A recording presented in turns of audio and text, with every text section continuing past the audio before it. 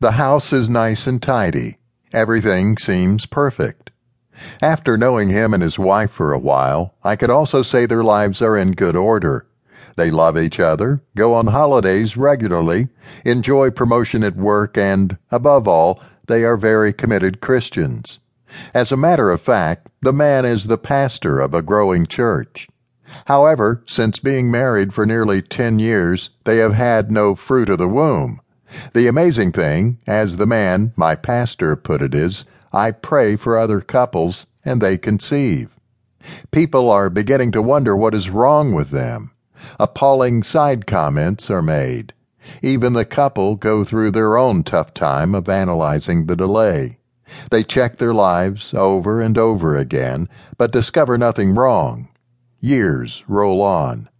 There were even many times of miscarriages in the process, but still no surviving baby. Perhaps many of you reading this book can identify with some of these situations. But the story does not end there.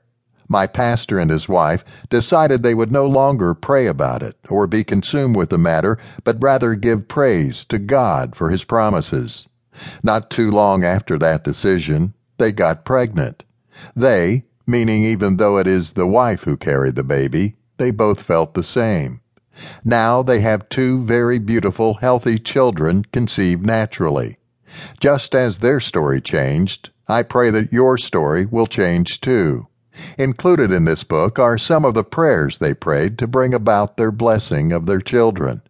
Also, as a local pastor myself, I have had the opportunity of encouraging couples, and so I have included some of these prayers in 21 Days Prayer Action to Overcome Infertility.